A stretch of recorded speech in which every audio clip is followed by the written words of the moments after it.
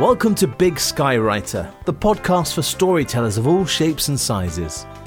Whether you write novels, teach classes, or just tell your friends what you did last weekend, if you're a storyteller, this podcast is for you. Here's the host of Big Sky Writer, Clint Morey. Thank you, Mark, and thank you for dropping by to listen. Today's episode is A Good Decision. Now let's admit it.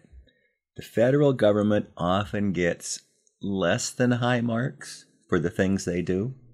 So in this episode, I want to give you a look at something that I think the government did well. Now, I'm serious. I actually found an incident where I think the government made a good decision. Now, of course, I had to go back about 240 years to find that incident, but I'm a history guy, so going back in time is a fun thing for me. Now, it's possible you haven't heard this story before. Now, if that's the case, it's not your fault because it most likely wasn't taught in your history classes. I'm going back to the 18th century, around the year 1776 when let's see, what did they call it? Oh yeah, the Revolutionary War. Well, when the Revolutionary War broke out, England was the dominant fighting force in the world, and the 13 American colonies were far from being a military force of any concern. In fact, the colonies depended on England to provide them much of what they needed to live and thrive. Things like military supplies, weapons, ammunition, manufactured goods, textiles, metal products, trade goods, paper, printing supplies, and luxury items. Now, England knew the colonies depended on them, so one of the first things England did when war broke out was to stop sending stuff to them. That meant the colonies had to learn to do without or find ways to avoid the powerful English Navy as they sought to get goods from other countries or to make stuff they wanted themselves. Sometimes it was just an inconvenience. Sometimes doing without was more of a challenge. One of the things that were cut off from the colonies were Bibles. Now that may seem like a little thing to many people today, but back then, the lack of Bibles was an important issue. Now it's not that the American colonies didn't have printers or presses. They had plenty of those. What they didn't have was enough Bibles in the English language. You see, England did not allow the colonists to print Bibles in English in the New World.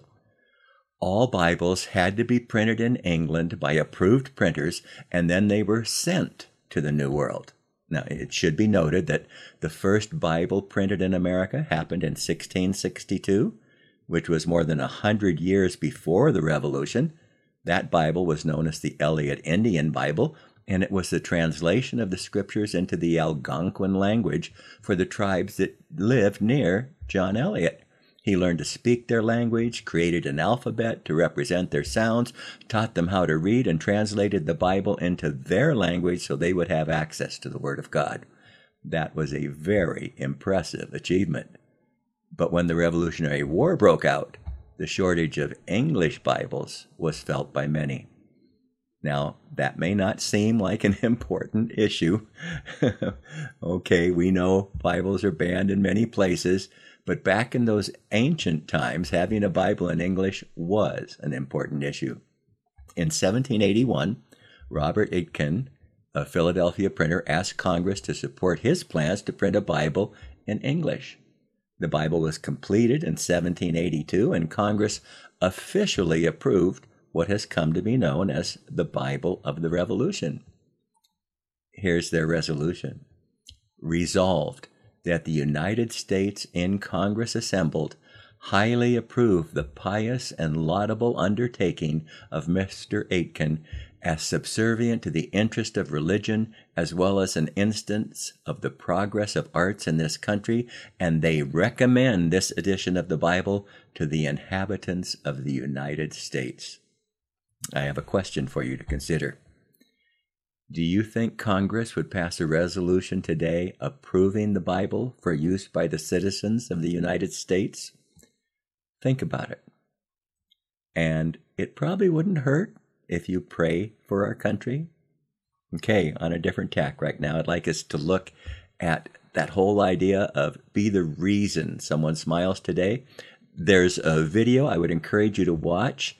It's by a guy called Mr. Beast, who has an enormous YouTube following, and it's called I Built 100 Wells in Africa. Now, you probably don't have the money to build hundreds of water wells around the world. After all, you are not a YouTube megastar. But I would encourage you to ask the Lord if there is anything He would have you do that could make a difference in someone's life. I have some links I would encourage you to check out. The first is an article called The Baby Bust, Female Perspective, and it's about the declining birth rate in the U.S. The author actually wrote about this in a previous article he had, but he got so many responses from women he wanted to share it, and it's worth reading their responses.